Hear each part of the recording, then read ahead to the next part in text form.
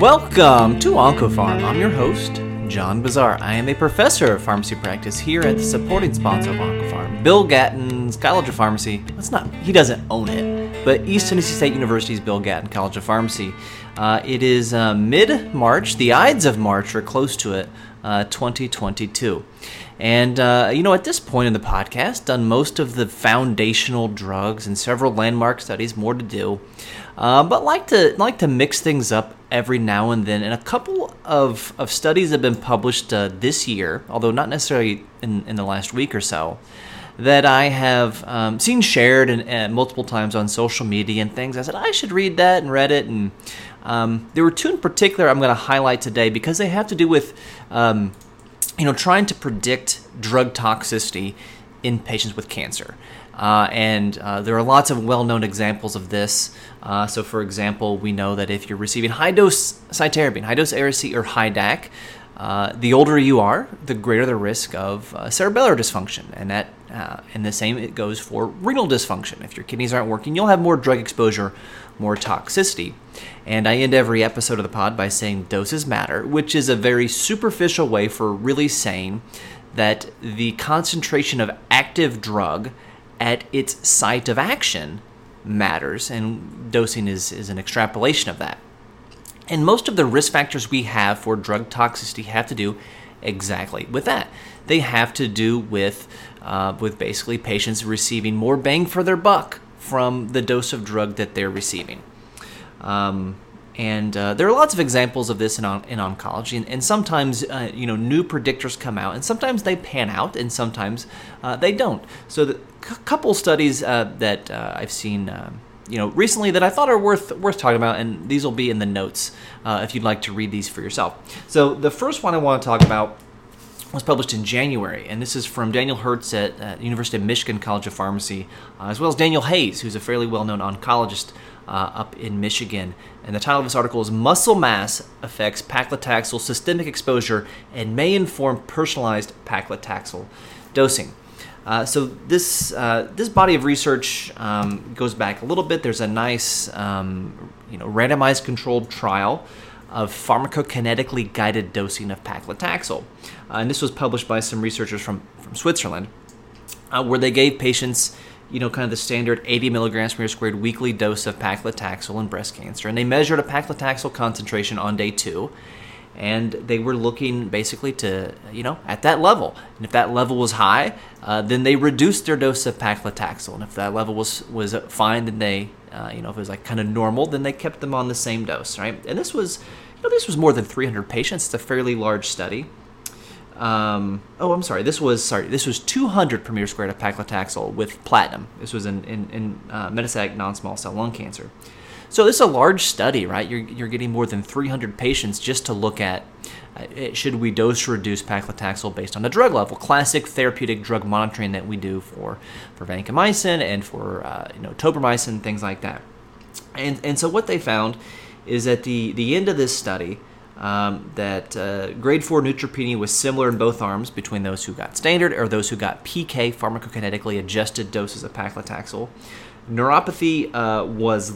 neuropathy was less in those who got the pharmacokinetically guided dosing, and those who had their doses adjusted based on levels received about 25% less drug. Probably why they had less neuropathy, they got less drug. But then the authors do say that response rate was similar, 31% versus 27%, numerically worse than those who got less drug. As was PFS and overall survival, although the efficacy outcomes were numerically worse for those that got lower doses. In fact, if that had been designed as a non-inferiority study with a non-inferiority margin of 25%, it would have been not non-inferior for PSF or OS. And this is, of course, the example as we try to minimize the toxicity of chemotherapy, we risk minimizing the efficacy of chemotherapy. There's a good example of this with using dexrazoxane in adult patients with metastatic breast cancer who have received more than 300 milligrams per meter squared lifetime dose of doxorubicin. If we give them dexrazoxane to minimize cardiotoxicity, there's decreased response rate in those who receive dexrazoxane for metastatic breast cancer. And so this is the crux of the issue is for many chemotherapy drugs, toxicity is somewhat of a marker of success. Whether it's rash with EGFR inhibitors or hypertension with VEGF inhibitors, we know that some toxicity is to be expected, and to some extent, sometimes more toxicity means more effect. Now, that is assuming that extra toxicity is because there is more drug concentration, both at the site of the tumor as well as, say, in the nerves in the case of taxane-induced neuropathy. So it's in kind of this mindset that we look at this study it was actually a second analysis of a PK study. But what was really interesting is they were looking at 39 patients who were receiving weekly paclitaxel, and they had CT scans in the last year. And they already had their PK, their paclitaxel level, and what they were able to do is use these CT scans and all these different slices to calculate a skeletal mass area. The hypothesis being those who had a lower muscle mass would have greater toxicity of paclitaxel. And then they ran a Monte Carlo simulation to look at what would happen in theory if we adjusted the administration time from 1 hour to 2 hours to 3 hours, what that would do to basically to the paclitaxel level, trying to prevent a high max, a maximum concentration to be lower than, I think they said, 2,885 nanograms per ml. There'll be a test on that at the end. So the idea here is that people with a really lean muscle mass, so think of that little old lady who has had a lot of muscle wasting because of their metastatic cancer or just as part of the aging process, that there'll be less drug distribution to the muscle and therefore a higher maximum concentration of drug. And typically, a higher peak concentration is associated with toxicity, whether that be nausea and vomiting with chemotherapy, myelosuppression, and perhaps with neuropathy with taxanes. For those of you who maybe are not familiar with Monte Carlo simulations, as they were explained to me as a student, so yes, this is hearsay, so don't take anything that I say to the bank, but this is how it was explained to me. So Monte Carlo, this is about gambling. So you could imagine a casino wants to figure out, should we, if we're playing blackjack, for example, should we bet or should the house hit on 17 or not? Well, they'll take 1,000 fake people in a database and add in kind of a random variety of betting patterns. Do people hit on 17, hit on 16, hit on 15? They'll add other variables like, is the deck, you're playing with 5 decks in this shoe, 4 decks in the shoe, whatever, and run a couple simulations and see how much money they would make one way or the other, right? So that's kind of what a Monte Carlo simulation is in pharmacokinetic terms, as I understand it. You'll have, say, 1,000 patients. I think they did 1,000 patients in this study, or 10,000 patients, and each patient will have a random weight within the normal variance of weight, random sex, male versus female, so that should be about 50-50, although for breast cancer, probably more like 95.5 percentage, and so on and so forth with weight, renal function, those sort of things, creatinine clearance. And anyway, they were able to basically say that they think that a 2-hour infusion would be better for folks with kind of low muscle mass, and a 3-hour infusion would be better for those with a really lean muscle mass, at decreasing that peak concentration, which should decrease neuropathy in theory, but also allow the same amount of total paclitaxel to be administered, which hopefully would then have this same total drug activity. Of course, the word that you heard the most described there was in theory, right? This is done in a computer modeling scenario.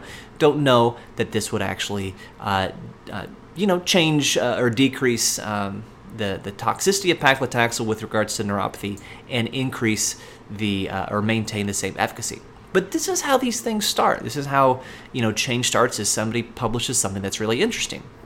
Now, of course, it's not going to be as simple as that. In a clinic, you have to measure a paclitaxel level. You have to have the ability to, these patients are going to have CT scans, but can everyone calculate their skeletal muscle mass from these CT scans?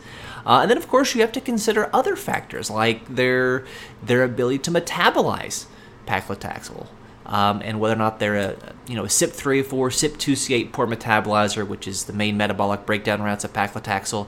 Do they have mutations to transporters like SLCO1B3?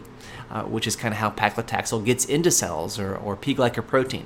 But you could imagine in the future, the way things are going with big data and people getting more pharmacogenomic tests, that you can have a better predictor for drug dosing. And I think that I'm all for that. The more streamlined we can get in maybe not streamlined, the opposite of streamlined, the more specific we can get in dosing patients with toxic drugs, the better for them. So that's an interesting idea, not ready for prime time, but hey, something maybe to be on the lookout and to read up on in the coming years. The next paper was something that was shared a lot, and that's because it was published in an ASCO paper, and this was published in JCO, Sex Differences in Risk of Severe Adverse Events in Patients Receiving Immunotherapy, Targeted Therapy, or Chemotherapy in Cancer Clinical Trials. So this is kind of an analysis of a whole bunch of SWOG studies, the Southwestern Oncology Group, which was published out of Washington, I believe. This is where these authors are from, which is not in the southwestern part of the United States. Story for another time. So they've got 23,000 people overall in these studies, and they're looking at the risk of adverse events, whether they are female or male. And they use risk in the title, but their primary endpoint is an odds ratio, which we'll revisit. So of these 23,000 people, 17,000 received traditional cytotoxic chemo, 2,000 received immunotherapy, and 4,000 received targeted therapy. Overall, there is an odds ratio of 1.34, saying that there's a 34% greater odds of having a severe adverse event if you're female compared to male. And an odds ratio, a ratio of 1.34 sounds pretty big. However, the actual percentages of adverse events is 68.6% in females compared to 62.6% in males. If we're using a scoring system in a class, those are both failing grades. They're both Ds. Okay, they're both not great. And the greatest odds ratio was 1.49 with immunotherapy. Now, there are only 2,000 folks on these studies receiving immunotherapy, so that confidence interval is the widest there. But that odds ratio is 1.49, which sounds like, there's twice as much severe toxicity if you're female than male. But the numbers of severe toxicity are 56.6% in females versus 48.8% in males. And the point that I'm kind of making here is when you review these large papers and things like that, is sometimes you can be a little taken in by the magnitude or the effect size if an odds ratio is used, especially if that event happens in a very high number of patients, right? If most people have that thing, an odds ratio may be a little, suggest a greater effect size than a risk ratio. So if you did a risk ratio for the overall toxicity, instead of 1.34, it'd be 1.09, which is less impressive. So it certainly does appear that females have greater toxicity from their cancer treatment, but it appears to be a modestly higher risk of that happening, and that could very well have to do with lean muscle mass, perhaps, with paclitaxel or other chemotherapy drugs that are structurally similar with regards to paclitaxel with its drug distribution. The immunotherapy may well have to do with the fact that we're given a lot of fixed dose of immunotherapy these days, and women on average are a little bit lighter than men, so they're getting a higher dose per body weight or body surface area, perhaps. But more to come on that potentially. That was more just kind of a drug information, critical literature evaluation, maybe tip. When you see an odds ratio, do some reading first on interpreting odds ratio versus risk ratio before you get really impressed or really, or maybe even the other end of the spectrum, which is ignore those results because they do mean different things. Okay, well, that's what I have for this week. Next week we'll have a podcast. Week after that, maybe not, because the last week of March will be HOPA.